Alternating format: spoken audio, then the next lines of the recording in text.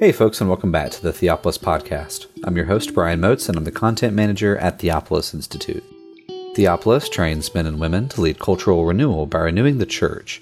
Participants in our programs will learn to read the Bible imaginatively, worship God faithfully, and engage the culture intelligently. In this episode, we are starting a new series in the Gospel of Luke that will take us through Advent and up to Epiphany. Here, Peter Leithart, Alistair Roberts, and Jeffrey Myers will discuss the very beginning of the Gospel of Luke in chapter 1, verses 1 through 4, and talk about what sets Luke apart from the other Gospels. We want to thank you for listening. We hope that you enjoy this discussion.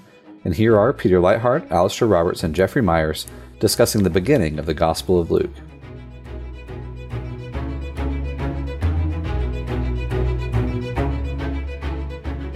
Welcome to the Theopolis Podcast. I'm Peter Leithart, and I'm joined today by Alistair Roberts, joining us from the UK, and by Jeff Myers, joining us from St. Louis. We've been doing a series of podcasts on the Gospel of John, and we concluded that in the last episode looking at the Book of Signs, mainly looking at the first 11 chapters of the Gospel of John, and concluded with with one episode of the glance at the end of the Gospel of John, looking at how the theme of signs and that Book of Signs is actually fulfilled in the so-called Book of Glory at the end of John's Gospel.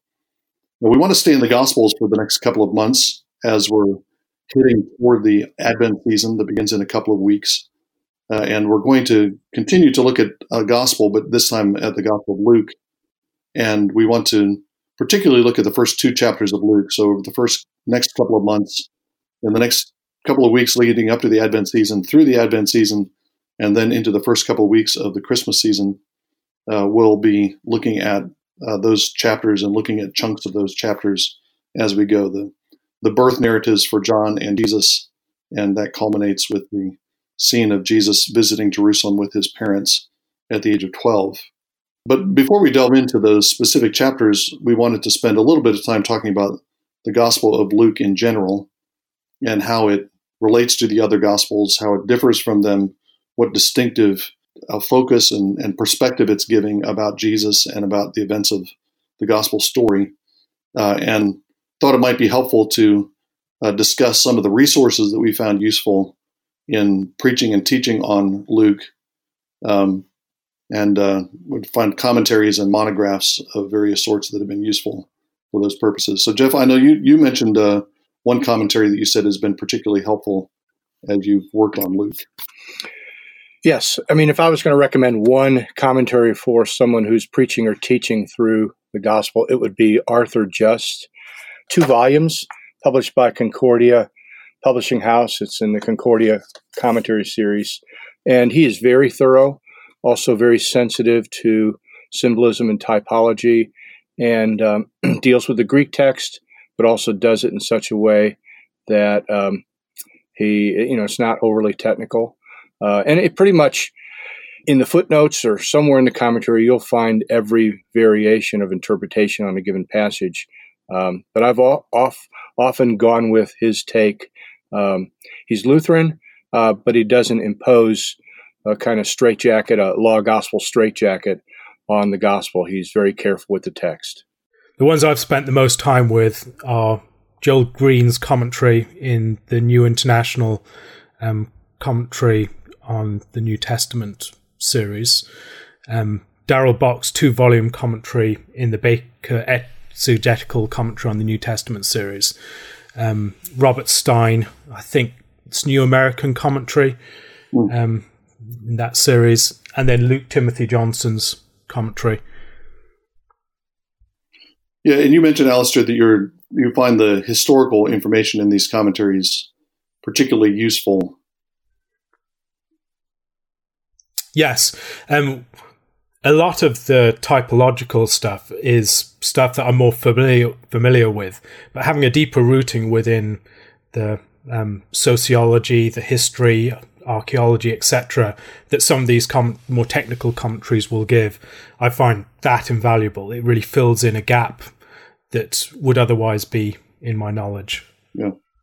Well, for myself, I've found the 2-volume work by Robert Tannehill. It's the narrative unity of Luke Acts.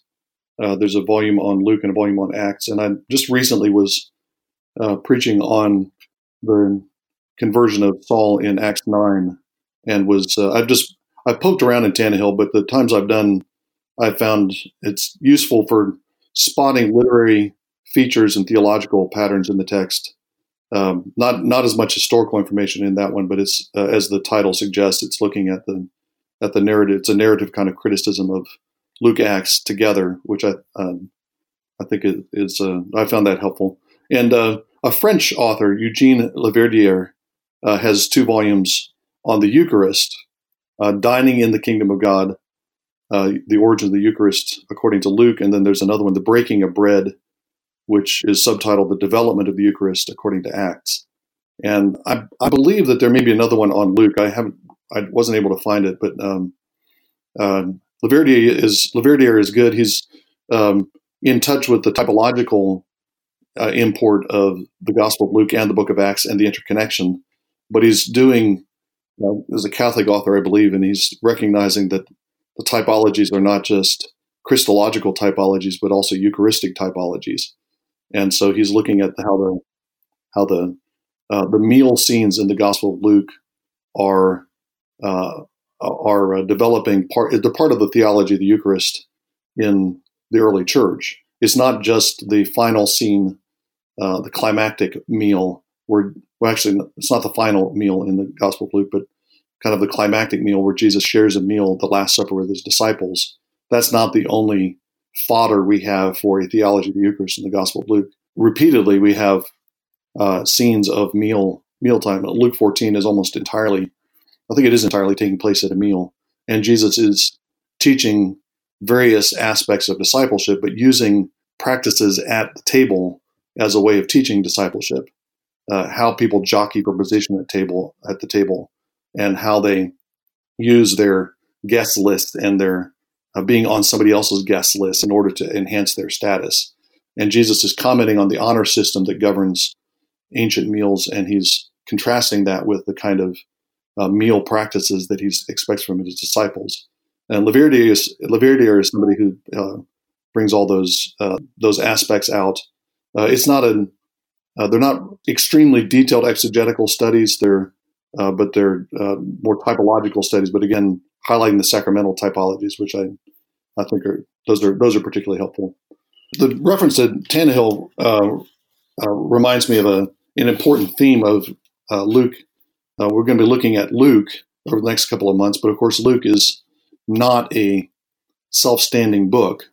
It's the first volume of a 2-volume work, and that's something we're alerted to by the very similar opening paragraphs that we have in Luke and Acts. Luke begins his gospel by addressing somebody whom he calls Theophilus, and then he begins Acts by also addressing Theophilus. And those 2 introductions show us that the 2 books are supposed to be put together, and the way the books are arranged shows that they're also supposed to be put together. There's a certain trajectory in Luke that moves toward the temple and toward Jerusalem, and then there's a trajectory in Acts that moves from Jerusalem out to Rome. So there's you have to really put the 2 books end to end in order to get the full import of the gospel itself. You can't get the full import of the gospel without seeing its continuation in Acts. It's also true that almost a fourth of Luke is about Jesus' last days in Jerusalem, and it's about his arrest and trials. So, and then 25% of Acts is about Paul's arrests and trials in Jerusalem and Rome. Right. And that focus also is seen in the focus upon a journey.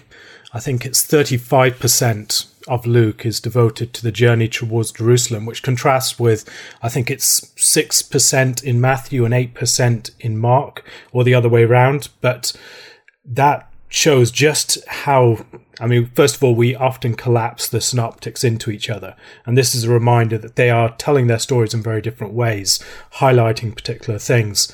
But Jesus is on a journey within Luke, and Acts is also a story that's focused upon journeys and movement from place to place. And that, I think, helps us to capture some of the themes, particularly those associated with Jesus as the paradigmatic and climactic prophet. Yeah, I'm ashamed that I don't have any statistics to offer, because both of you seem to have counted up the statistics and figured out what portions of the different books are devoted to different episodes. But I think we're probably alluding to this, Alistair, at the end, but the prophetic theme is, that's an important factor in, of course, Jesus is identified as a prophet in all the Gospels, but the prophet theme is particularly prominent in Luke. And this fits with a Jim Jordan-esque Biblical Horizons Theopolis reading of the Gospels. We've said for a long time that the canonical order of the Gospels, Matthew, Mark, Luke, and John, is the order of composition. That goes against most modern scholarship, although it's a very traditional view from the early church. And in addition to that, the four Gospels are following the sequence of covenants, the covenant sequence of the Old Covenant, moving from a kind of Mosaic emphasis through a Davidic emphasis with the Gospel of Mark into a prophetic emphasis in Luke. You're moving from priest to king to prophet in the first three Gospels, and then John kind of brings these all together and elevates them all. You're moving from, if you think in terms of the faces of the cherubim, you're moving from the ox to the lion to the eagle, and then to the man as you get to the Gospel of John. So the fact that Jesus is presented as a prophet in Luke fits with that overarching rubric. And Luke is, of course, Paul's associate, and Paul is the prophet to the Gentiles. But what is surprising about that, if you were to hear that Luke was Paul's servant, Paul's assistant, and then when you begin to read the Gospel of Luke, you have this large section that is unlike Matthew and Mark, where Luke deals with this relationship between John the Baptist and Jesus to all these traditional Jewish institutions and rituals. And you have to wonder, well, why is Luke spending so much time on that, firmly situating Jesus in Israel as an Israelite, as a true Israelite, as a circumcised son of a faithful mother and father and family in Israel. Matthew doesn't seem to want to do that, not at least as thoroughly as Luke, and Mark doesn't, but Luke does. And you have a theory to answer your own question? It's no theory; it's the truth, man. And that's because everybody's one. Theopolis is a Gentile. Either he is an actual person, probably is, or he stands for God-fearers, friends of God, and he's looking around him during the time of Paul and seeing all these Jews acting crazy, especially the official Jews from Jerusalem and their emissaries that are sent out to spoil Paul's work and to even try to kill Paul. And there's no doubt that these Gentiles are wondering, well, what in the world happened? Where? What about the Jews? What about the faithfulness in Jews? And I think what Luke does is shows that there's a remnant of faithful Jews in Israel. They're not associated with the temple.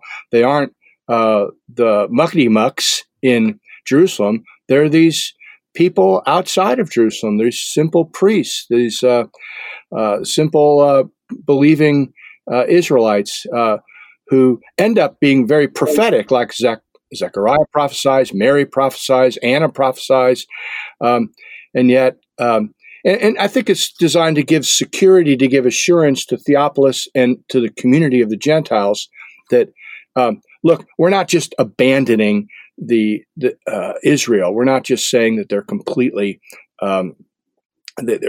outside of God's plan. This is how the remnant has served God's purposes in fulfilling all these promises that were given to the Jews. The kinds of things you're pointing to in the Gospels, Jeff, are like the reference to the different orders of the priests in chapter 1, or the purification of Mary after childbirth in chapter 2. Those are the Jewish customs you're referring to. Yeah. A further way it's helpful to read the account of Luke alongside Acts and against the background of Acts is recognizing that Luke is himself a shadowy presence throughout the book of Acts. There are certain points within the text where we're not reading just about what Paul or Silas did, or Paul and Barnabas or some other people. We're reading about we. Who is we? It's including Luke within the story. And Luke is someone who has access to a great number of the early leaders of the church, has the opportunity to spend time in Jerusalem for at least a number of months and interview some of these first-hand eyewitnesses, people who saw what went down in Jerusalem, what went down in Jesus' ministry more generally. And this emphasis upon being eyewitnesses is something that we find at the beginning of Acts as well, that these people who had been eyewitnesses from the very beginning, the ministry of John the Baptist, and being witnesses to the resurrection, that they needed to, from them, someone needed to be selected to be an apostle. And so Luke has a privileged access to the group of people who had witnessed these things firsthand.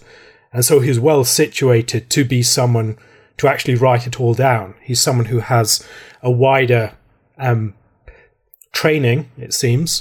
He's a physician. He's also someone who is very careful in laying this out in an orderly approach that will help us to see certain patterns, as we've already noted, that there are symmetries between the book of Acts and the book of Luke. There are symmetries between the book of Luke and Acts and parts of the Old Testament. And in all of these ways, Luke is part of the continuing testimony of these eyewitnesses. It's also worth thinking about what Michael B. Thompson has talked about as the Holy Internet. The fact that the early church was a densely connected group of different churches with gifts and ministers and missionaries being sent from one church to another, one region to another. And so there was constant communication. And it was never, often there's been this view of the different communities. So you have the Lucan community and the Matthean community and the Markan community and the Johannine community, and they each existed in hermetically sealed contexts where they're creating their own theologies in association with particular struggles that their communities faced. But when we actually read about the early church in the book of Acts, we see it's a place that is connected with all these different lines of communication, constant movement between places. And so these things did not happen in a corner. These eyewitnesses were no more than one stage removed from any particular church. And Luke is one of the conduits that helps their witness to be brought out into the wider body of churches. And that, I think, gives us a firmer basis for our faith, recognizing that this is not an isolated witness that occurred in a corner. As Paul can say, these things did not happen in a corner, but the witness and the testimony has spread throughout the empire. It's Michael B.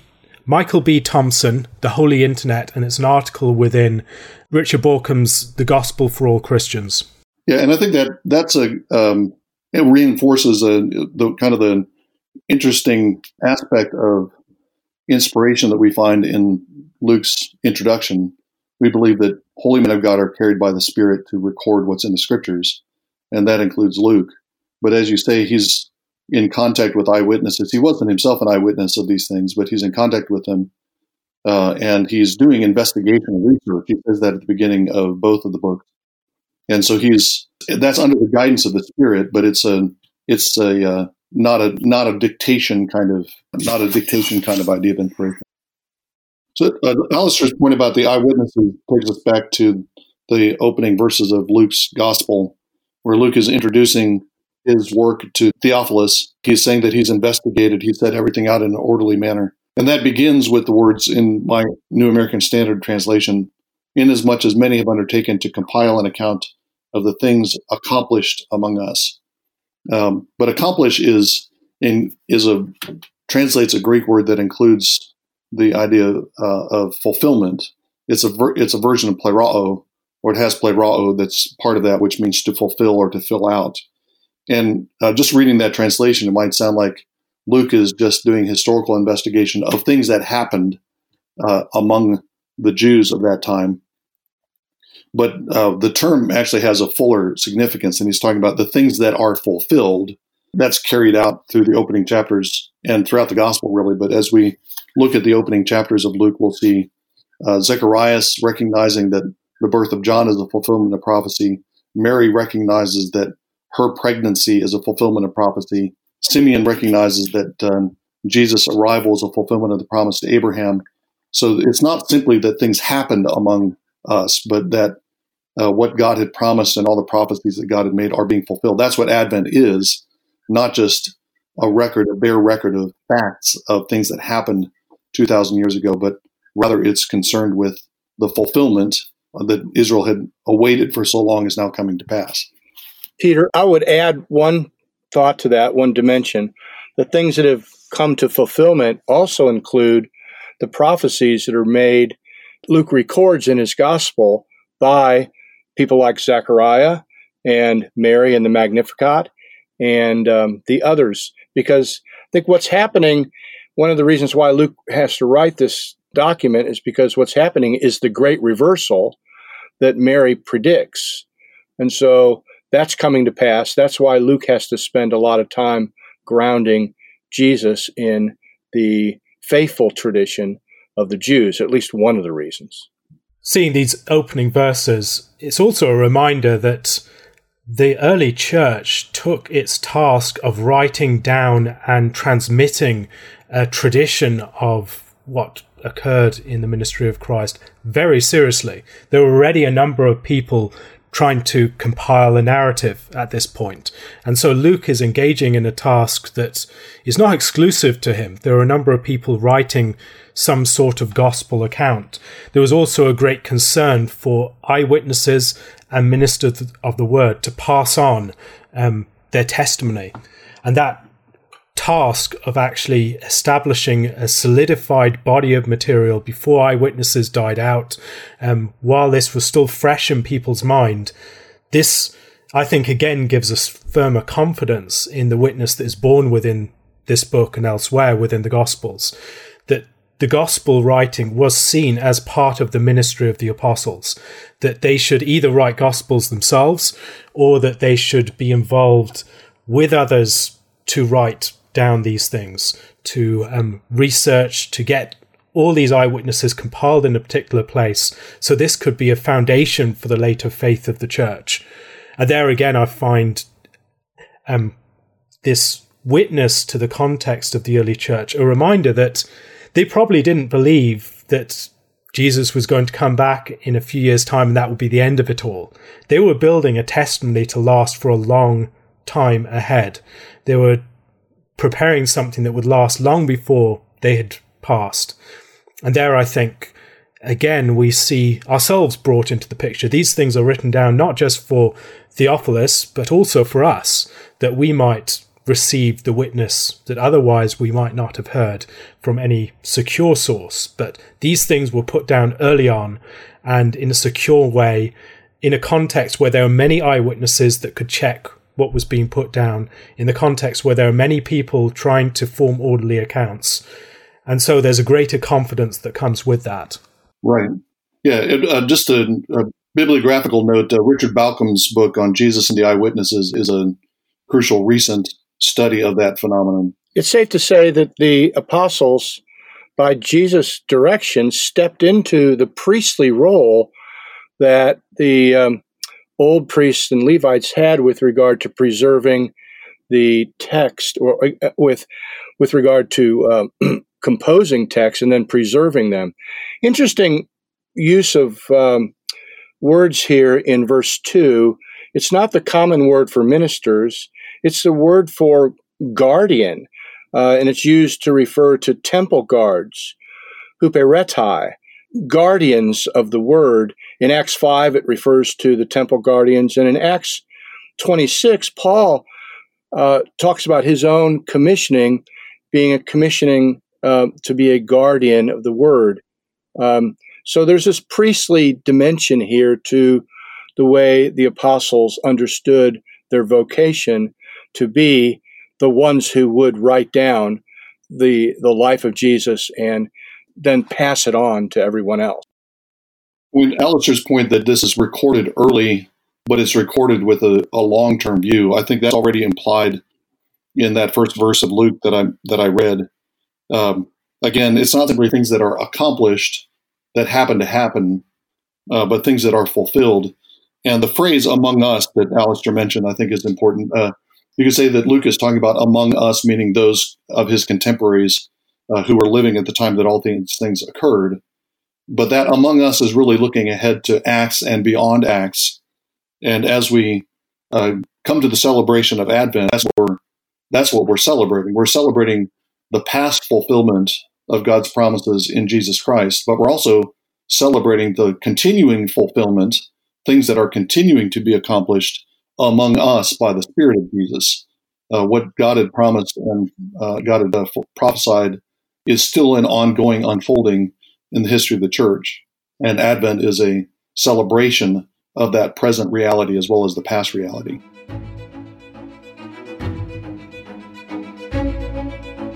Thank you again for enjoying this episode of the Theopolis Podcast. For more information and for more content from Theopolis, you can check us out online at theopolisinstitute.com. We release new articles every Tuesday and Thursday on our blog, so you'll want to make sure to look out for those. You can also find us on Twitter at _Theopolis and on Facebook if you just search for our name. If you've been helped, sharpened, and encouraged by this podcast, we'd really love it if you would go to iTunes and leave us a review. It just takes a few seconds, and it really will help us along in getting our content in front of new listeners. That's all for now, friends. We really look forward to being with you all again in the next episode. And as always, thank you so much for listening.